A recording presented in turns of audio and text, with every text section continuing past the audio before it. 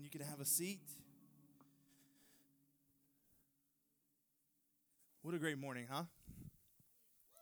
Oh, one person thinks so. Have you guys had a great morning? Okay, all right.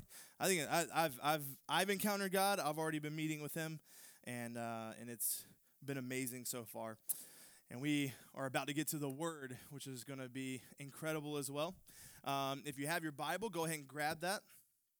Listen, I love this church. I love the people here. Doesn't it? Here's I was just thinking this while I was sitting over there. Doesn't it feel like family when you're worshiping here? Like, I love that. Like, praise God for that, right? It's a wonderful thing when the people of God get together in a room, in any room, especially a theater like this, and they're like, hey, I don't have it all together. I don't know exactly what I need. I just know that I need the Lord. And so we're all coming together, saying that, expressing that, and praising God. And I think that's part of what church is. It's just an incredible thing. And I love seeing the Spirit move in this room with all of you. So we're in the third week of our scripture sermon, our summer scripture series. And our summer, this is our summer-long journey through the book of Colossians, and then we're going to hit Philemon toward the very end. And we've got in front of us one of the absolute best passages in the whole New Testament. All right, so we're in Colossians chapter 1, and we're going to start in verse 15. Now, here I'm going to preface this. I want you to know this. This is, in my opinion, and in a lot of theologians' opinions as well, this is the greatest Christological statement the New Testament has to offer. These verses that we're going to cover today, these are the greatest statement that talk about who Christ is, the importance, the preeminence of Jesus Christ is what we're talking about today. And we're going to unpack that here in these next moments. I honestly could preach about this particular topic, about these verses, for probably like 3 hours. But I'm going to try to be as succinct as possible because I know you guys have places to go and lunch to eat, and a film is going to start showing whether we're out or not in just a little while. So we're not. So here's the thing. There's so much good stuff in these verses. There's so much incredible, amazing content that we're just not going to have the time to get to today. We're not going to have the time to really give it, honestly, as much as I would love to give it. But so here's what I'm going to challenge you with. I'd encourage you to read this text, these verses that we're going to cover today. Go home, continue to read them this week. Meditate on these verses, on this passage, and I promise you, there's going to be so much more for you to grasp, for you to learn, for you to glean from this text. Even though we're going to walk through it verse by verse and word by word today, there's so much more there that you're going to have a chance to read if you just go at this on your own as well. So as you're getting your Bible or your scripture journal open, let me tell you a story to get us started. Is anybody in here like darts? All right, 3 hands, excellent. Listen, does anybody know what darts are? Like, it's the thing that you throw into the wall, right? Okay, I get it. I know. It's kind of like an 80s reference. People now throw axes, apparently. Darts were, I guess, too dangerous with their sharp tips, and so now we've made throwing sports safer by introducing something that cuts down trees. So I'm really interested in this concept, in this idea of perfection. You see, darts requires perfection. It's not like baseball. Listen, I love the game of baseball, but here's the thing with baseball. You show up for baseball, you do a good job 30% of the time, and we got ourselves an MVP. Like, that's kind of how baseball works. You hit the ball 1/3 of the time, you're MVP status right there. You show up for darts, it requires perfection. Now, I'm very intrigued by this concept, and there's this Guinness World Record, which is most bullseyes in 60 seconds. I'm probably, if you're like me, most of us can think of how many bullseyes we've hit in our whole life, and the number is like, maybe 1 or 2. But there's this guy named Jerry Joseph. I think we have a picture of him. Yeah, this guy named Jerry Joseph. I think his nickname is Hillbilly, Jerry Hillbilly Joseph, if you want to just keep that logged away in your information bank. So he set the world record a few years back, 11 bullseyes in 60 seconds. That record got beaten by this guy. This is Lee Mack. Lee Mack. He beat the record. He is a comedian and an actor from England, and he set the world record, the Guinness World Record, of hitting 12 bullseyes in 60 seconds. Now, listen, this is tough stuff. Like, we're not talking like they give you a whole bucket of darts and you get to throw all of them at the board. No, you only get your 5, or I can't remember if it's 5 or 6, but you get your couple of darts, and you have to run back and grab them out of the board and then go back to your spot and then throw some more. And so this guy, 12 bullseyes in 60 seconds, okay? Now, that record got beat by this guy, James Wade. He is the current record holder. He's sponsored by like Burger King and all these places. And James Wade got 15 bullseyes in 60 seconds. Now, I've gotten like a few bullseyes. I was trying to actually find we had to take our board down at the house because our wall was getting covered in holes. And so we took our board down. I couldn't find it this morning. I was looking around for it, but it's somewhere in the house. I've gotten a few bullseyes. Never this idea of getting 15 in 60 seconds is something else. So as it pertains to faith, Colossians 1 is the absolute bullseye of what we believe. It's the center, okay? It's the perfect expression of perfection of what we believe. And the Apostle Paul keeps throwing, and he keeps hitting the bullseye phrase after phrase, verse after verse. I love it. If you're wondering what Christianity is about, it's this. It's what we're going to be talking about today. If you wandered in here this morning and you're like, why are these people so happy and excited? What is it that they believe? I'm about to tell you exactly what it is, because that's what the Word of God says that we're going to have in front of us this morning as we open in Colossians. So, if you're ready, say I'm ready. All right, let's go.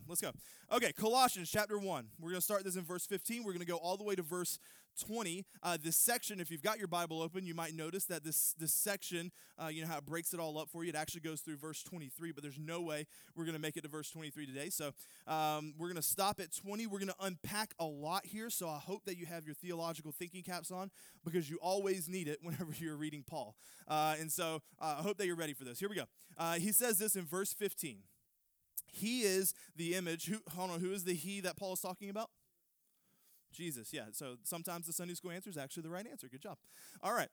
He is the image of the invisible God. This is a thick verse. There is a lot going on here. The word image there, the original Greek, you know, like, I don't want to insult your intelligence. You know that the Bible wasn't written in English, right? Like, I'm sure that you know that it was written in Greek and Hebrew with a pinch of Aramaic thrown in there. And in the Greek, the word for image there, it's a Greek word for icon. The image, the word image, this is actually a Greek word icon. This concept is that someone would see a person and make a statue, a sculpture, a painting, an iconic representation of what that person was. And Paul is saying that Jesus Christ is the icon. He is the image of what? What does the next verse say? The invisible God. So you have to know this. No one has ever seen God. No one can see God and live. The Old Testament tells us that. He dwells in unapproachable lights. But God has done us a solid, okay? He said, I want you to know me. You can't see me because you would explode, but I want you to know who I am. And so he sent Jesus. But there's a bit of bad theology tied up in that, because we tend to think that Jesus is a picture of God, and that's not what the Bible teaches. Here's a picture of my friend Jordan. There he is. He's our worship leader, and I think he's doing a pretty good job, right? This is a picture of him. Now, the real him is sitting over here. You can come over here with me. So the real him is going to be standing right here next to me. And here's what we tend to think the Bible's teaching here. All right? It's going to help me with this illustration. Come a little closer. All right, it's going to help me with this illustration. What we tend to think is that what the Bible's teaching is, okay, so there's God. All right, there's God, and then there's Jesus. Okay? So there's God, and then there's Jesus. He's a picture of what God actually is like, but perhaps the fuller and more real version of who God actually is over here. Jesus is just a picture, but here's the fuller version of who God is, and that's not what the Bible teaches at all. It doesn't teach that. And if you remember in the Old Testament, let me get one more person. Zach, come up here for a second. If you remember in the Old Testament, okay, Moses went up on Mount Sinai, and it says that in the cloud, can you be a cloud? All right, it says that, cover your face there. All right, it says that in the cloud. Come over here in front of Jordan. All right, it says that in the cloud, okay, in the cloud, he stood face to face with God, but we know that no one has ever seen God. Okay, so God came down in a pillar of smoke, a cloud, and he stood there, and Jesus stood face to face, and Moses stood face to face with God, but never actually saw his face. And what we tend to think that Scripture is teaching here is that here is God, but we don't get to see him. All right, here is God, and we don't get to see him. He's shrouded. He's covered. We get glimpses, but we don't get to look at him. We don't get to see him. And here is Jesus. And like it's close enough, right? It's close enough to who he is.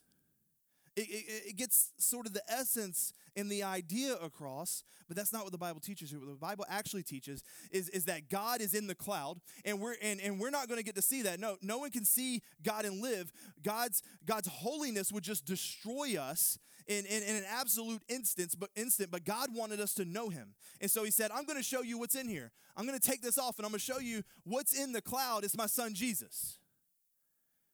Like that's what's in here. It's my son. The book of Hebrews says that Jesus is the exact imprint of God's nature. You guys can thank you so much. He's that exact imprint of God's nature. So here's the first point. Point number 1. Jesus Christ embodies the Father's nature to uncover his beauty. We've got a couple points, I think 7 reasons to choose Jesus today.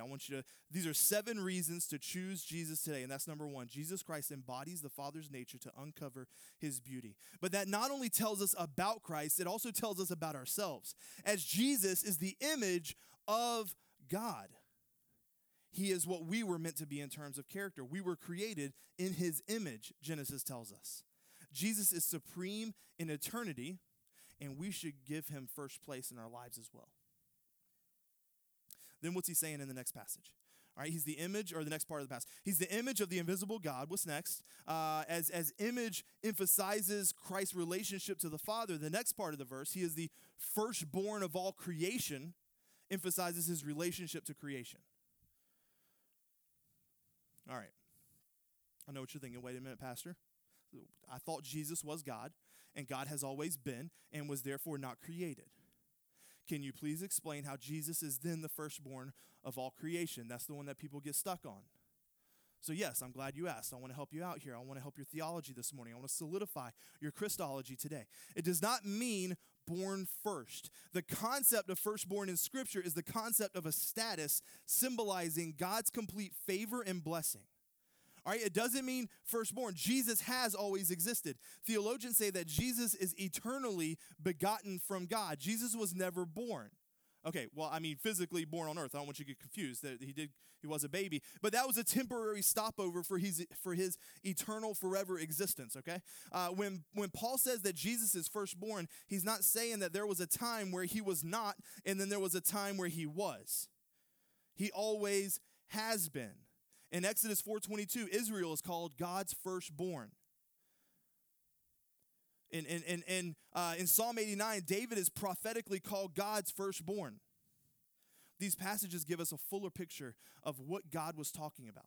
He's saying Jesus Christ has the status symbolizing God's complete and total favor and blessing. All of God's favor poured out on this one person. All of God's blessing on this one person, eternally pre-existing as his son in the exact imprint of his nature. Come on, somebody. This is some good theology today. It could give you a holy headache, and that's okay. Paul actually describes, here's what Paul actually describes Christ's supremacy in creation in 4 ways, and you're going to see these as we read through verses 15 to 17. I'll try to point them out to you. In verse 15, as we just saw, Christ is the firstborn. In verse 16, he is creator. In the second part of 16, he is the goal. And finally, in verse 17, we're going to see that Christ is the sustainer. All right, so what does it say next? He is the firstborn of all creation. All right, for by him, verse 16, all things were created in heaven and on earth. So in the sky, on the ground, visible and invisible. That means things in the earthly, in the physical earthly realm for visible, and things in the spiritual realm for invisible. These things were all created by him. Jesus is the agent of creation ex nihilo. That means from nothing. Then what does it say next? He also created thrones, dominions, rulers, and authorities. All right, these are usually understood to be usually understood to be classes of angelic powers. All right, in classic Jewish literature, this is what this alludes to. He's the creator of angels, of spiritual beings that we don't even understand. So when Paul says that he created all things, that's all things that we know about and can see, and all things that we have no clue about. Why does he bring up angelic beings? Well, later in the chapter, later in this letter, in chapter 2 actually, later in this letter, Paul warns against angel worship, okay? So that's a possibility. He's warning against angel worship. And so maybe he's possibly letting the church at Colossae know that Jesus created the angels, so they should not receive the worship that is rightfully his. It could also very well be because of the Gnostic thought process that was happening in the church, that the church in Colossae was actually facing. I've mentioned that false teaching was an issue that Paul was trying to correct, and specifically Greek Gnostic beliefs. They believed and were teaching that Jesus was a man that came from God, but that he was not actually God. And Paul combats that with not only is he God, he created everything you see and can't see, even the invisible spiritual world. He's God, and he created all. It says all things were created through him and for him. And those last two words are the best part of this verse because we all know that Jesus created all things. We get that. We understand that. But how wonderful that he didn't just create them, but he created them for himself. I love that, church. He's not only the creator of creation, he's also the end goal. All things were created for him. Some translations use the word toward instead of for, which in my mind makes the sense even more dramatic. All things were created by him and toward him. Everything began with him and will end with him. All things sprang forth with his command, and all things will return to him at his command. He is the beginning and the end, the Alpha and the Omega. He is central to all creation. So here it is, church. I want you to get this. I'm trying to help your theology this morning. Number 2, Jesus Christ created the world to show his centrality. He created the world to show his centrality. That's so good. I thought I was going to get an amen there. I'll amen myself. That's good. That's all right. Because Jesus created the world to show his. Listen to me. It's very clear. It's very clear the world was created through Jesus, by Jesus, and for Jesus. So in that context, where does that put Jesus? Come on, somebody. Right smack in the center. Right in the bullseye. Jesus at the center, all created by him, created through him, created for him, and Jesus Christ is there at the center. So let me ask you something. I want to teach you today, but I also want to give you something. I want this to be applicable and reflective. So we've established that he's at the center of the universe, but is he at the center of your life? Because when Jesus is at the center of your universe, you show that you understand that he is at the center of the universe. So where is Jesus right now? Where is Jesus in your life? Where is he kept in a box marked open only on Easter and Christmas? Is he put away only to be brought out on Sundays? Or is he the center of your life? The center of your world? Do you run your decisions through him? Do you look for ways to glorify him daily? Do you talk with him often?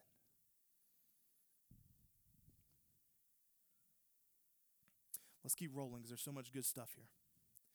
In verse 17, the next three is going to come a little bit quicker. He is before all things, and in him all things hold together. Talking about Christ here.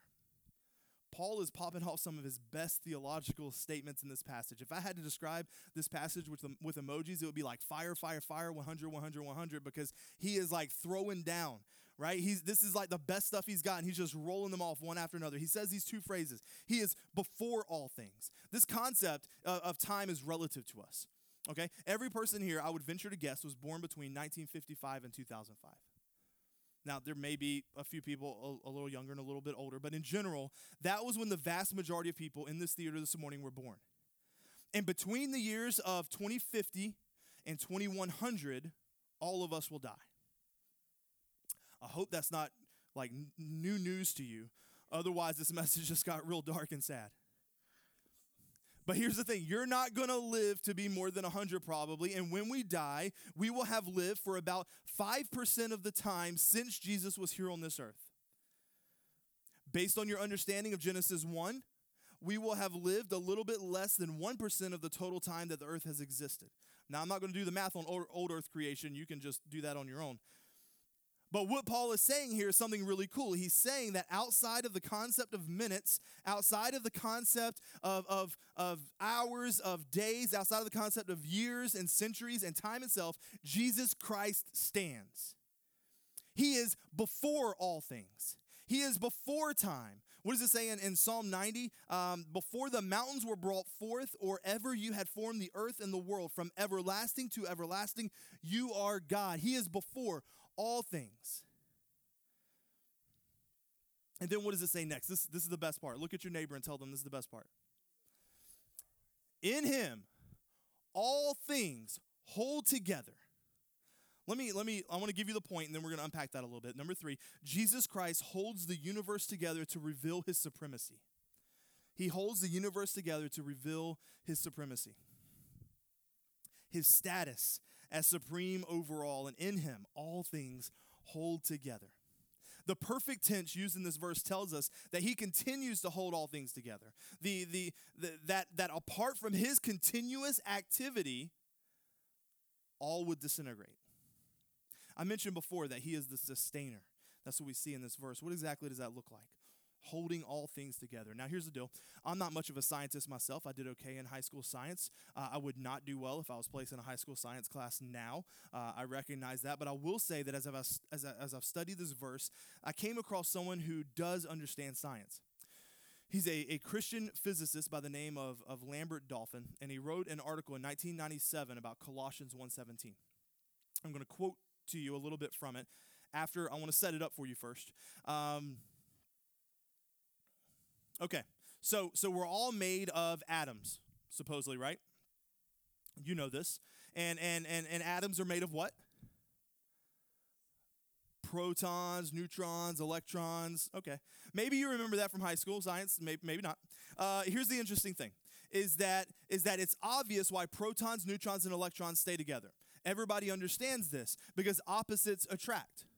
Positives and negatives attract and stay together, and neutrons don't offer any energy, and so that's why it just holds the whole thing together. This is kind of like basic high school science day one. The interesting thing is that not one scientist understands what holds the nucleus together because there's no understandable force there. So let me just read it. I can't say it better than a physicist can. So this is what Lambert Dolphin said in 1997. The electric force explains how the electrons are bound to the nucleus of an atom, but what holds the nucleus together? The electric force can't account for this. And in fact, this electrical force actually works against holding the nucleus together. So why positively charged protons don't repel one another? Why doesn't the nucleus blow apart? So let me get like a little technical for just a second. The nucleus of every atom is held together by what physicists call strong forces. That's their blanket statement. We don't know what it is, so we're going to call it strong forces. Physicists have no answer. The nucleus of an atom is basically a bunch of protons and neutrons crammed together. What is this strong force that holds the nucleus together? We can't account for the nucleus staying together with just electromagnetic force. So how can we account for this dilemma? Gravity? No. Gravity can't do it because it's too weak to overpower the electromagnetic force. Again, I'm no scientist, but here's what makes sense to me. This unfathomable energy was put into the universe by the powerful word of Jesus Christ. I think science and God can't coexist. In fact, God created science. This is what Colossians 1:17 is talking about on a scientific level when it says that Jesus Christ holds all things together. And here's like the truly terrifying thing is that there's a time when he's going to stop doing that. It says in 2 Peter 3, the day of the Lord will come like a thief. The heavens will pass away and the elements will be destroyed with intense heat. There is approaching a time in which Jesus Christ will say, my time of holding the nuclei of all atoms together is done. And he will let go and everything will be disintegrated in fire. It's terrifying. It's true. And that's what's so wonderful about what it says in Colossians 1:17, that he holds the universe together. He sustains. It says in Hebrews 1, he upholds the universe by the word of his power. So the next two things come together. And he is the head of the body, the church. This phrase is described by Bible commentaries as a hinge verse. This is a hinge verse. This means that it's continuing this like discourse on Jesus that we've been going through, but it moves from focusing on Jesus over the world, over the universe, to Jesus over the church specifically. So here's the point, and I'm going to give you the next one as well. Number 4, Jesus Christ leads the church to extend his preeminence. Go ahead and write that down. Jesus Christ leads the church to extend his preeminence. Then it says this, he is the beginning, the firstborn from the dead, that in everything he might be preeminent. There's that word again. I'm giving you these two together, and I'm going to unpack both verses for you. Here's number 5. Jesus Christ conquered death to show his power. He conquered death to show his power. So let's look back. First, he's the head of the body, the church. Every church has a head. And it isn't the worship leader. It isn't the missional community leader. It isn't the elders, and it certainly isn't me. The head of this church is Jesus Christ. And I'm so thankful that we believe that and know that and understand that. And that's what's being taught by Paul in this verse. Then he says he is the head of the church. He is the beginning, the firstborn from the dead, that in everything he might be preeminent. There's so much in that verse. He is the firstborn from the dead. Jesus Christ died and rose from the dead to conquer death. He wasn't the first to be raised from the dead, but he was the most important, because without his resurrection, there could be no resurrection of others. We know that and believe that. Well, I hope we do. I hope we know that, and I hope we believe that. But do you know and believe that when Jesus rose from the dead, he was setting a precedent, establishing a means, and that you were next? It wasn't just, I'm conquering sin and death. It was, I'm leading the way. I am the firstborn from the dead. Christ chose to enter his own creation, take on a body that he created and sustained by his power, die, and then undergo resurrection, and so being the firstborn from the dead and the first in rank in salvation. Come on, somebody. This is good stuff. What should this mean to us? What should this mean to us? Simply this, that in everything he might have preeminence. In everything he might have preeminence. That's such a great word, the word preeminence. It means the first place. It means that he would have the prize. That he would have the first place in everything. And you can even see the play on words that he's trying to do there. It's kind of hard in English. He is the firstborn from the dead, so that in everything he would have first place. He's got to have first place in everything. He's got to have first place in our families, first place in our marriages, first place in our jobs, first place in our mission and our ministry, first place in matters of intellect, first place in time, first place in love, first place in conversation, first place in pleasures, first place in eating, in what we watch, in the music we listen to, first place in our worship. I want to spend more time unpacking that, but there's a little bit more to go, and we're kind of close to time. So let's keep pushing on. For in him, all the fullness of God was pleased to dwell. You should commit this verse to memory because it's so rich. In him, in Jesus, all the fullness of God was pleased to dwell.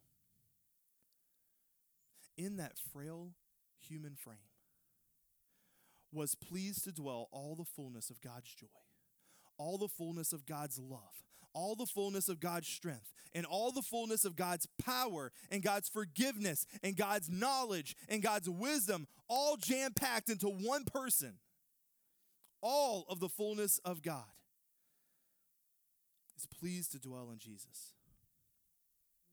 I think Paul's use of the word fullness was an intentional slap at the Gnostics, who used the same word as pleroma to describe, they use this word to describe the totality of the thousands of the lesser gods they believed in. And Paul's saying, Gnostics, please. Jesus isn't one of the lesser gods of the fullness. Jesus is the fullness. Number 6, Jesus Christ personifies God's fullness to show his glory. He personifies God's fullness to show his glory. This is a foundational truth. This means we only need to look to Jesus for the full revelation of God's character. We only have to look at Jesus. If we could only perceive God in like closely reasoned theological language, then honestly only the most brilliant people could even hope to understand him. But the fullness was in Christ, and all we have to do is look at him. As we see him in the Gospels, as we hear him preach, we can know what God is like. Verse 20, this is our last verse for this morning. And through him to reconcile to himself all things, whether on earth or in heaven, making peace by the blood of his cross. Here's the last point. Jesus Christ died for all, including me, to bring peace. And the blood that was stained to that wooden torture device had a purpose. To bring you peace. To bring you peace. Should you accept it? You see the word reconcile there in verse 20. We're actually going to talk a lot more about that word next week when we get to verse 21, but I want to land here this morning. Everything in the universe will be reconciled back to God, except that which rejects him. In every reference to reconciliation between God and man in the New Testament, every single time when you look at the book of Ephesians, if you look at Romans, if you look at 2 Corinthians, it's God who takes the initiative. We see that reconciliation to God is an explicitly one-sided process. He does virtually everything. All we have to do is respond. He was pleased to dwell in Jesus. Salvation is God's joyous work. The joy set before him. So let me kind of sum it up. Let me put a bow on it for you. Jesus is supreme in all creation. He is firstborn, and he has the highest place. He is creator of everything, every cosmic speck, every spirit, seen and unseen. He is the goal, and all creation is moving toward him and for him. He is the sustainer. He is holding the very breath that I am using to speak to you right now, and he wants a relationship with you. How incredible is that? How amazing and mind-blowing is that? Not only that, he wants to be the center of your life. He wants to reconcile you to the Father. He wants to bring you peace. And you know what? He's done all the work. He's done everything. And if he's calling you today, all you need to do is respond. So can I pray over us this morning? God, we thank you so much for your word. We thank you for your word. We thank you for your son, Jesus. We thank you for this brief picture that we can glean from Scripture about Jesus Christ, about who he is and about who we are in him.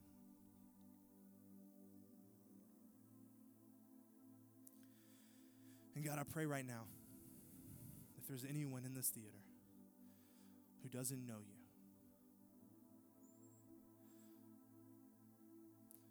who doesn't have a relationship with Jesus, who Jesus is not at the center of their lives, Holy Spirit, move in this place.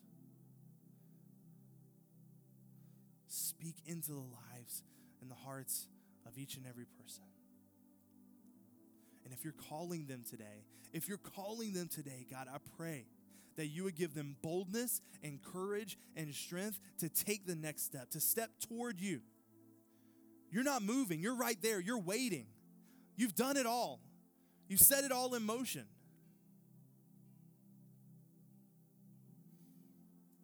It's now up to us to respond. And so, God, I pray right now for any heart that is unsure. For anybody in this place right now that's saying, I just don't know, I don't know, I'm not sure, or maybe I do know and I don't have her. I pray for those people right now, God.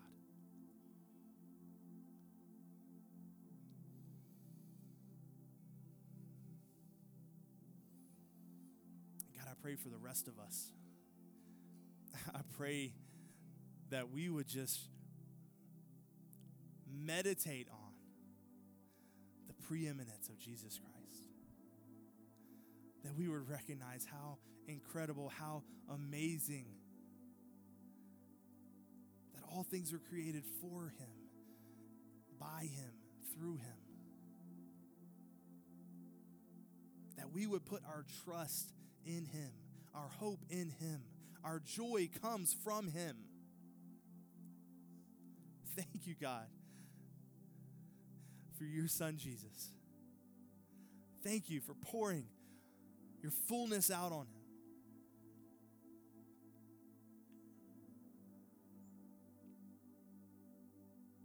So, God, as we worship in just a few moments, as we sing about the King of Kings, I pray, Lord, if there's anyone that needs to respond, that they would respond.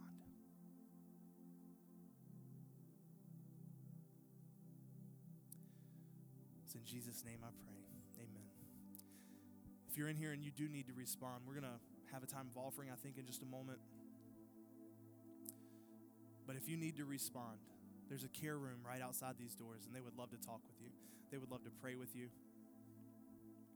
If you just walk right out the doors, take a left, it's right there. You can't miss it. If you want to wait until the song, please do. But please don't leave here today not knowing where you stand with Jesus Christ.